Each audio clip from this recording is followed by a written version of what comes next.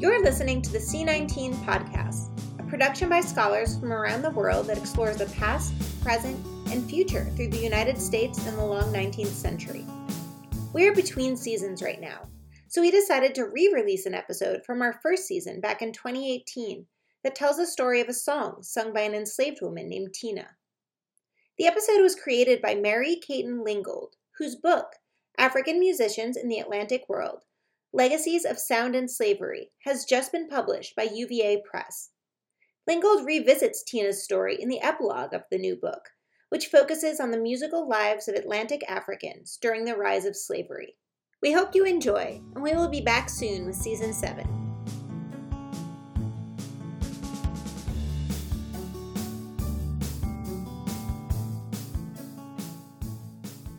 I'm going to tell you a story, fragments of a story really, about a song that I've been listening to and researching for several years now. The woman who originally sang the song was enslaved in Augusta, Georgia in the 1830s and 40s. She was known as Tena. When I first learned about Tena, I had no idea what her name was and only the faintest idea of when she might have lived. I ran across her song in a book of sheet music called The American Song Bag that Carl Sandburg had published in 1927. Tucked away in this huge volume of 280 songs, I happened to notice a piece with a startling title, Jungle Mammy's Song. I rolled my eyes, assuming that this was a holdover from minstrelsy and the racial stereotypes the genre helped to popularize. But looking more carefully, I saw that the song wasn't a stage number at all. It's in an unfamiliar language, and I read the headnote, which explains that, quote, Margaret Johnson of Augusta, Georgia, heard her mother sing this year on year, as the mother had learned it from the singing, year on year, of a Negro woman who comforted children with it. So, according to this description, this tune seemed to be passed down by presumably a white Georgia family, and perhaps a family whose children were cared for by this singer. I concluded that this must have to do with the presence of the mammy iconography in the title. Given the non-English lyrics, I immediately wondered whether or not the woman who originally sang the song had been a survivor of the Middle Passage or perhaps member of an enslaved community maintaining strong African traditions. With Augusta being so close to the Georgia Sea Islands and Gullah communities, that seemed plausible. If the singer had been enslaved when she sang the music, then this was a really unique artifact, and one far more interesting than Sandburg's racially coded title would suggest. You see, notated examples of music, vernacular music by enslaved women, are exceedingly rare. The textual trace of Tena's music immediately presented to me problems that are familiar to scholars of slavery. So often the archival sources about enslaved people's lives come to us shrouded behind the prejudices and beliefs of white people who created the documents, people who were themselves deeply complicit in the practice of slavery. Most bondspeople were explicitly forbidden from obtaining alphabetic literacy, and those who did manage to learn to read and write and have the opportunity to have their works published or preserved in written form, they represent a very small and exceptional group. By contrast, enslaved people participated in abundant expressive genres that were heard widely.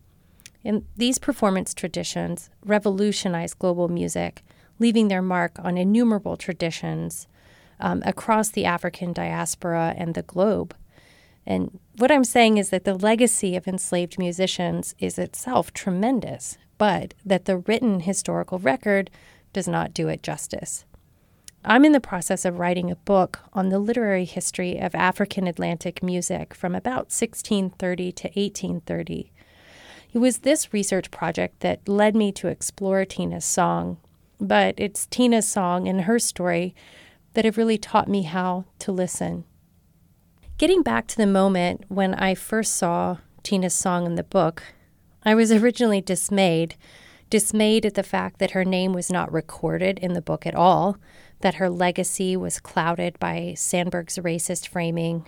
But at the same time, I wondered, Could the music itself, its sounds, teach me something about the song and its singer, what it might have meant to her? As I took up the task of trying to hear the music, I began a process that would ultimately lead me to discover traces of Tena's performance across voices and continents and archives. And this is the story that I'm going to be telling you. I'm a musician, so the first thing I did was try to learn to sing the music. And here I am back in 2013 trying to listen to Tena's song for the first time.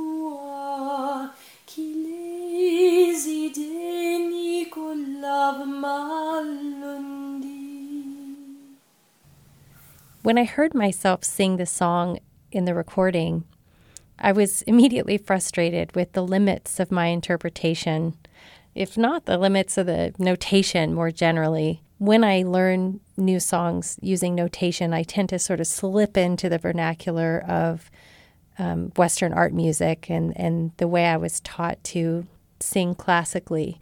And you can hear this in the recording, the way I use what's called a clean attack to begin the phrases and a glottal stop on ya. But even though I was frustrated with my singing of the song, it was really pleasant to sing, especially those first few notes, ya, which feel a bit like sighing. There's a saying that lullabies are really about soothing those who sing them rather than the children who listen to them. And as a mother of a small child, I can testify to that being the case. So I wondered if this song helped to soothe the singer as she labored and was forced to care for other people's children. I wondered immediately if she might have sung it to her own children as well as to those of the family that she cared for. Knowing how often children perished under slavery and how often mothers were separated from their kin, I thought about whether or not the singing of such a song might bring up quite tender memories for the singer, if not of her own children, perhaps of her mother or child she had lost. Was the song a source of pain, of comfort, or of humor? Was it simply a way to shush pastoring children or to pass the time? I did not know. When I first encountered Tena's song, I happened to be teaching a singing class to young girls at a nonprofit arts organization, the Walltown Children's Theater, which is located in the historically Black neighborhood of Walltown in Durham, North Carolina, where I was in graduate school at Duke at the time. The theater, which is known for its excellent dance program, is run by and predominantly serves Black and Latinx young people. I wanted to teach the song to my students as I was learning it to see what they thought of it and how they might interpret the music. I showed up to class with pretty heavy research questions on my mind, but the girls quickly lightened the mood and took a playful approach to the music. They were all between the ages of 7 and 12. I didn't share Sandberg's disparaging title with the young women, but I did tell them that the song was sung by an African or African-descended woman to children and that she had probably been enslaved. The Spanish speakers in the class laughed at one of the lyrics that sounded like a curse word in Spanish, and we all wondered what lunda and bamboo meant. We had no translation or pronunciation whatsoever at that point, but thinking through the musical possibilities brought the sounds to life.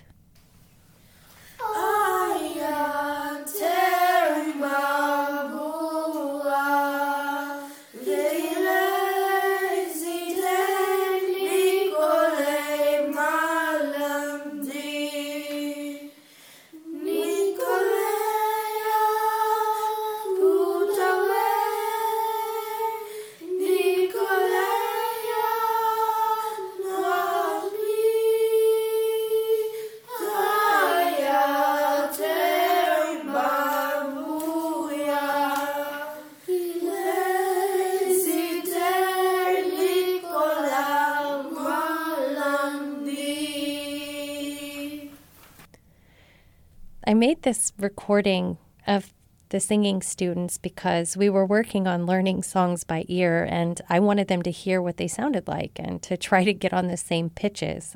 After all, it was a singing class. But later, back home, when I listened to the recording, I heard their errors quite differently. In the recording, the girls' pitch slides downward throughout the piece, as if their voices are determined to find a more comfortable key. They reach unison in certain notes and stray and wander on others. To me, their performance exemplifies music as a process and how a single tune can evolve and yet stay recognizably the same as it circulates across voices and time. Needless to say, I've learned a lot from the students, and not just in terms of Tena's song. Sharing music with the young women in my classes taught me how to think about the act of musical creation as a powerful space of possibility.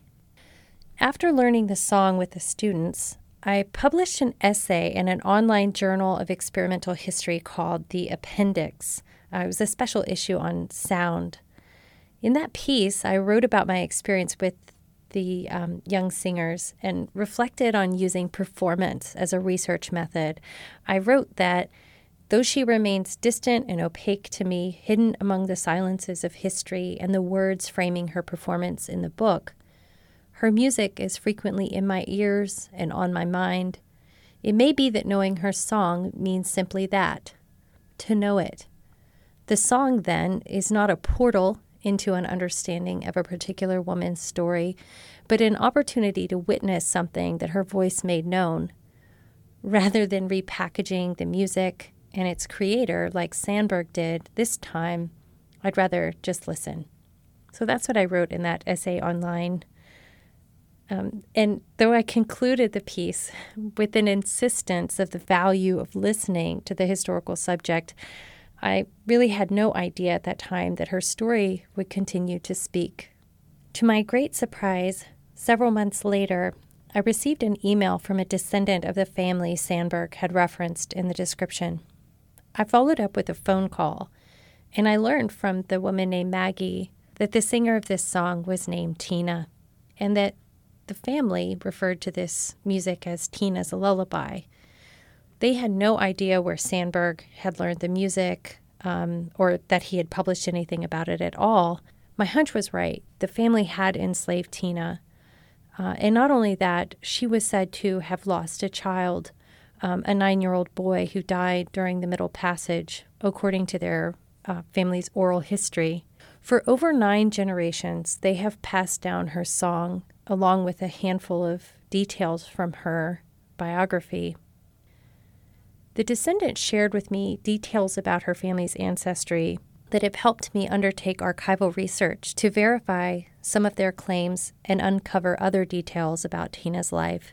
I also learned from the descendant that in 1961, a scholar had researched Tena's song and purported to discover her African origins. The woman I spoke to was unable to access this scholarship, of course, because it was locked behind paywalls, and that was one of the reasons why she had gone Googling, trying to find out more about his research. So now that I knew the singer's name, I had better keywords and very quickly found an article written by a famous Africanist ethnomusicologist, Hugh Tracy. More on that and the reception of Tena's song in parts of Africa in the mid-20th century in a bit. But first, I'd like to talk more about the family's oral history of Tena and their practice of passing the song down among generations of their family. Their transformation of Tena's lullaby into a kind of sonic family heirloom is a troubling story of its own, and like Sandberg, their family narrative is also shaped by the mammy stereotype and the way it has helped to romanticize Black domestic laborers for many white audiences, including white Southerners especially. As a white Southerner myself, I see in this family's characterization and storytelling of Tena echoes of my own family's complicity in the afterlives of slavery. I was indoctrinated from an early age in the lost cause narrative and taught to see, or rather taught not to see, the profound racial inequalities in my rural Southern community in my hometown of Marshall, Texas. It is my experience with these stories in this false narratives of history that motivates my scholarship and compels me to try to tell Tena's story in a way that does greater justice to her legacy and that of women like her. Women whose care and time and energy and even music were taken up like possessions that could be owned and exchanged and inherited. There's no way to take out the violence from this story, to root it out and cast it aside. I'm as bound up in it as Tena was. I'm a part of that violence, even as I try to undo it, to make it plain. This fact has caused me to reflect endlessly throughout this project. And while I have no good solutions, I do feel certain that it is worth it to try to uncover narratives of enslaved women's lives, even when they are so irrevocably entangled in the work of white supremacy. I'm inspired in this regard by the work of Black feminist historians of slavery in particular, who have taught scholars how to revisit the troubling archives and wring from them story after story, bringing to life the struggles and survival of so many who scholars have long thought to be lost to history. I'm thinking here of work by, of course, Saidiya Hartman, Jennifer Morgan, the recent book by Marisa Fuentes, and so many others who have raised the bar, rewritten the script, and illuminated worlds. So here is Tena's story as I've been able to piece it together. Some details come from the family's oral history, a good bit of which I've been able to corroborate with archival documents, but many details remain somewhat speculative. Tena was probably born on the African continent in the late 1700s or early 1800s. She was smuggled to the Americas at a time when the international slave trade was illegal, and because of that may have traveled through the Caribbean or the Gulf of Mexico before eventually being sold in Charleston to the Spencer family patriarch. It is said that she was a mother and that her only child, a son, died during the Middle Passage. Little is known of her experiences before she was purchased by a man named Alexander Spencer. He died in 1831, and so Tena was purchased before then, certainly, and I believe around the year 1830. She's remembered by the Spencer descendants as being very tall and beautiful. Alexander Spencer was a Scottish immigrant, a merchant who lived in Augusta, Georgia. He purchased Tena for his daughter to take care of her two young children who were all living in his household. The house included Alexander Spencer, this widowed daughter, Isabella Bones, later Coskery, as well as 16 enslaved people, whose names are cataloged in his estate inventory after his death in 1831. They are, along with Tena, Louis and Maria and their 3 children, Charles, Jack, Celia, and her child James, Henry, Washington, Mary, young Louis, Clarissa, Harriet, Celia, and Tamara.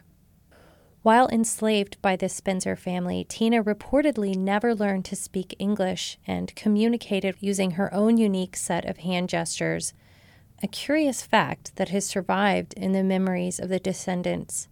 When caring for the children, Tena sang a song that became etched into their memories. Descendants of the Spencer family recall that she lived in the family's household long enough to nurse 2 generations of children, but I've been unable to confirm that. Despite my best efforts, I do not know when or how Tena died, nor whether or not she lived to be emancipated. There are just 2 surviving documents that mention Tena's name, and a few more that lend some insight into her story. All of these are found in Augusta, Georgia, and most in the Augusta Genealogical Society, where I've been fortunate to have had the assistance of some very kind and knowledgeable volunteer researchers. Just this past spring, I traveled to the archive where I stood side by side with Gracie, a society member who had pored over the records on my behalf, hauling huge books off the shelf, looking for any mention of enslaved women named Tena. To be honest, when I traveled to Augusta and walked along the Confederate monument-lined Broad Street to the building where the AGS is housed, I expected to find an organization dedicated to the preservation of white family histories, and I was pleasantly surprised to to find many elderly volunteers who were busy cataloging the names of enslaved people for their own database, which they're compiling to help make it easier for African American genealogists and anyone interested in learning more about enslaved people's lives. Just behind the Augusta Genealogical Society stands Springfield Baptist Church, which was founded in 1844 and is one of the oldest independent black churches in the South. It was also the first home of Morehouse College. I don't have reason to believe that Tena was a member there, but the presence of the congregation just beyond the walls of the Genealogical Society inspired me to consider the institutions and communities that Tena may have been connected with beyond the walls of the home in which she was enslaved and the archives that now separate these worlds and their textual records and yet also bind them. Of course, this is the story of the South, the story of America and its entangled histories. The work before us as scholars and cultural historians and literary historians, I believe, is to bring greater justice to the telling of our collective past, in particular by continuing to illuminate the experiences of African Americans, and especially women like Tena, who didn't speak English, who labored in the domestic sphere, who made music not on a stage, but for an audience of children who would grow up and lay false claim to her story and her sounds and to enslave her. There are just two documents that bear Tena's name, and they are the estate documents created after Spencer's death, where each of the enslaved people in the household are listed, along with their monetary value. Strangely, Tena is valued at $5, a very curious sum, given that each of her fellow slaves are valued at least at $100, and many far more than that. Dana Ramey Berry has recently written a book, The Price for Their Pound of Flesh, in which she explains some of the logic behind the prices given to enslaved people across different time periods. She writes that young children had the smallest value, as did infirm, disabled, or elderly people. I don't have reason to believe that Tena was particularly elderly at this point, but I do know that she did not speak English, so I wonder if this was somehow seen as detracting from her value. Just a few years later, the elder Spencer's estate was liquidated, and Tena is said to have been sold for a mere 12 cents. These details haunt me because they remind me of the way Tena's life was construed as capital, the way she appears to have been perceived as being of little value, even among a family who has so cherished her memory and her song. After reading through some records held at the county courthouse concerning the divvying up of the estate among Spencer's two children, I think that Tena was purchased by Isabella from the estate and in order to keep her in their household, and this might explain the low value. I very much tried to find any evidence of Tena's existence after this sale. I considered also the possibility that she may have been sold off elsewhere, and so I traced several Tenas who lived on other plantations. I even found another woman in records from a nearby family who was also valued $0 in a similar estate document a few years later. Gracie, the society volunteer, and I wondered if this could be Tena, and if so, she would have been sold to a very large plantation in the outskirts of Augusta. We found the location of this plantation and observed the large number of slaves who lived in this more rural agricultural setting. And unexpectedly, I found myself hoping that this was Tena, that she had been sold to a large plantation, which may sound strange, but I realized that living in town with a merchant family, she would have been somewhat confined and possibly far away from a community of others like herself. The homes of the Spencer family were sort of on the outskirts of town, so they wouldn't have been a particularly comfortable walking distance to the busy town center. And I imagine that if Tena lived on a plantation, she probably would have been tasked with caring for the children there, as elders in enslaved communities sometimes were. But eventually, after chasing a lead for many days across numerous documents, I realized that the other plantation was home to a Tena long before the singer Tena would have been sold. So just like that, a good bit of Tena's possible biography vanished. And I was left to conclude that the family was right, that she lived with them for several generations. But to emancipation? I do not know. And ironically, the major challenge to the archival research is that Isabella Bones and her husband and their adult children all lived for a long time. And unless someone dies or slaves are sold and there happens to be a trace of the sale, or they're part of a large plantation with careful record keeping, they just don't appear in the traditional textual archives. But although the written records of Tena's life are slim, she does not vanish. Her song traveled long after her life ended, even making its way back to the African continent and to communities that may have been her homeland. The fact that parts of Tena's story were preserved as an accompaniment to her song tells us something, I think, about the way that her voice was heard, the way that it rang out, perhaps amidst the comparative silence of her inability or refusal to speak English.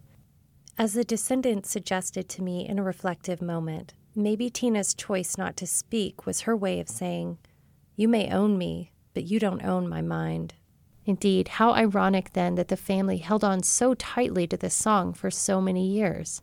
Was the sound of Tena's song like a burr that attached itself to the memories of her enslavers, traveling across eras and continents, determined to seed her story across the decades? But along with the sounds, her silence traveled too, a profound opacity that seems to frustrate those who would presume to understand it, including, I must admit, myself. So let us listen to yet another trace of Tena's song recorded here by a Spencer descendant. This is Mrs. Johnson, born around 1880, singing the song in the late 1950s. I'll explain more about the recording in a moment, but this woman, Mrs. Johnson, was the granddaughter of one of the children that Tena sang to. Eya tarmbambu walk daisy Nicalu my landa Nicalula mi parwa Nicalula mi wa Eya tarmbambu walk daisy Nicalu my landa. At some point in the 1950s, the Spencer descendants became curious about Tena's African origins, and so they reached out to a librarian, Ruth Bartholomew, at Payne University and HBCU in their hometown of Augusta. This librarian then wrote to Hugh Tracy, the British musicologist and immigrant to South Africa, who founded the journal African Music and the International Library of African Music, where the recording you just heard is housed. His legacy is in some ways on par with a figure like Alan Lomax in the U.S., in that he helped to constitute a field of study, but did so as a white scholar who benefited financially from, in some ways, racializing the performance traditions of Black musicians, and he did so under apartheid South Africa. Tracy asked for a recording of Tena's song, and so the elderly Mrs. Johnson recorded the music as well as her family's recollections of Tena and shipped them to Tracy in Grahamstown, South Africa. He attempted to determine Tena's origins, an effort very much in tune with anthropological studies of African American culture of the day. He argued that she must have been from a Bantu language culture in Eastern Africa, and crafted a Manyika translation of the song, placing Tena's origins in Zimbabwe or Mozambique. There's a lot to be skeptical about Tracy's methods, but some of his assertions may have been valid. He does not note it, and it was Tsitsi Jaji who pointed it out to me, but Tena, short for Tinashe, is a very common Shona name. It means God is with us. Tracy wrote an article about the music and recorded a radio broadcast about it that is also now housed at ILAM. Where did it come from, Tena's African lullaby? Now, that was the question I was asked recently by a friend writing from America. The next step was to listen very carefully to Mrs. Johnson and hear exactly how she pronounced her words. Eyatarumbambo wakideze. Ye nikalu mailanda, nikalu lami prwa, nikalu lami wa. Now, the word tarumba makes sense, and so did nikalu lami, if you turned it into ndikarurami with R's instead of L's. Now, two of us here at the Library of African Music spoke the Bantu languages which are found between the Limpopo and the Zambezi rivers. Now, I'd like you to hear those same words, spoken not by me, but by an African, by Daniele Mabuto, who speaks Chimanyica and comes from near that part of Rhodesia. Eya tarumba mbambo wake tenzi. Yei ndikatuma muranda. Ndikarurami pariwo, ndikarurami woye. Yes, I ran quickly to his father, the chief. Indeed, I have sent a messenger. And now, where shall I go to straight away? And then I'll go straight away. Tracy's research was later picked up and reworked into a feature in the leftist anti-colonialist newspaper African Mail, published in Lusaka, which was at the time part of colonial Rhodesia and is now Zambia. A reader of that newspaper named W. Kasawira later wrote a letter challenging Tracy's interpretation of Tena's song, claiming to have spoken with an old woman in Malawi who offers an alternate interpretation and translation of the lyrics. This woman claimed Tena is an ancestor of her people and said that this song means the following: "Be praised, father of Dazi. I can go nowhere, mother. Poor I am, where can I stay?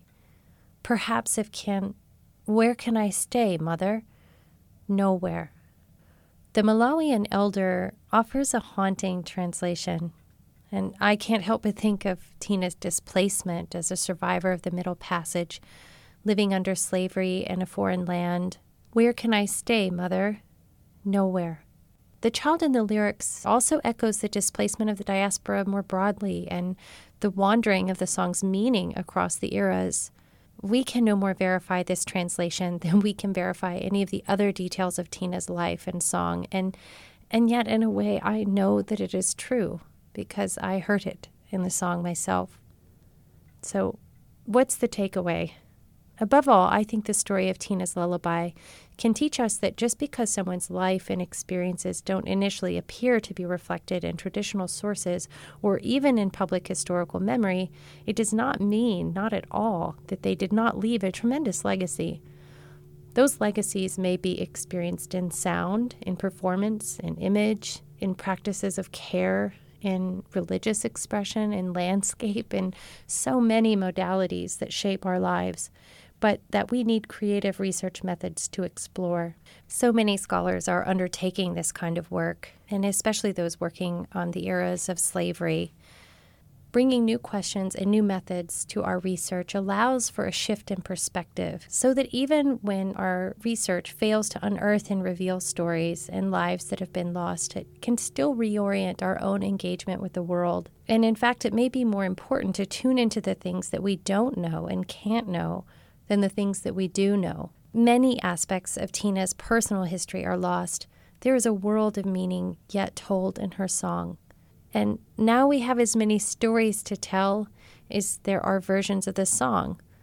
The story of Tena's song as she sang it under slavery, and the story of its proliferation across equally racialized and troubling contexts in the 20th century, from the Spencers to Sandburg, the story of its reception in apartheid South Africa and colonial Rhodesia, and of course the story of my own exploration of the music with my students, with you.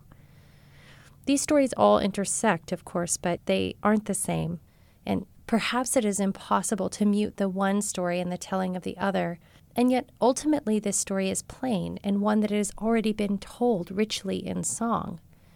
The music-making of enslaved women in the domestic sphere and in the spaces of the plantation transformed the worlds around them. Women who helped create the performance traditions of the African diaspora across the Americas, women whose names we do not know, but whose songs we know by heart, whose techniques and innovations proliferate, women whose stories have been preserved in the archives of sound in abundant and curious ways. For their assistance and support with this project, I'd like to thank the Augusta Genealogical Society and especially Gracie Joyce, the International Library of African Music, Lee Watkins, Shiloh Marsh, Liesl Visage, and Diane Thram, Maggie McCrae, Carson Holloway, Cynthia Greenlee, Louise Menkes, Allison Kursine, Alicia Hines, and Tsitsi Jaji, the Walltown Children's Theater, and especially my singing students there, and Cynthia Penhalal. I'd also like to thank Kristen Mariah, Jenny Stover, Alex Black, and Brianna Wells, my co-panelists at a recent ASA panel on race and sound in the American Archive, and the editorial team at The Appendix, and especially Benjamin Breen. Thank you for listening to the C19 podcast. Enjoyed this episode? Have thoughts? Use the hashtag C19podcast or get in touch with us at c19podcast@gmail.com. Have an idea for an episode? Check out our CFP on the C19 website for more details on submitting a proposal.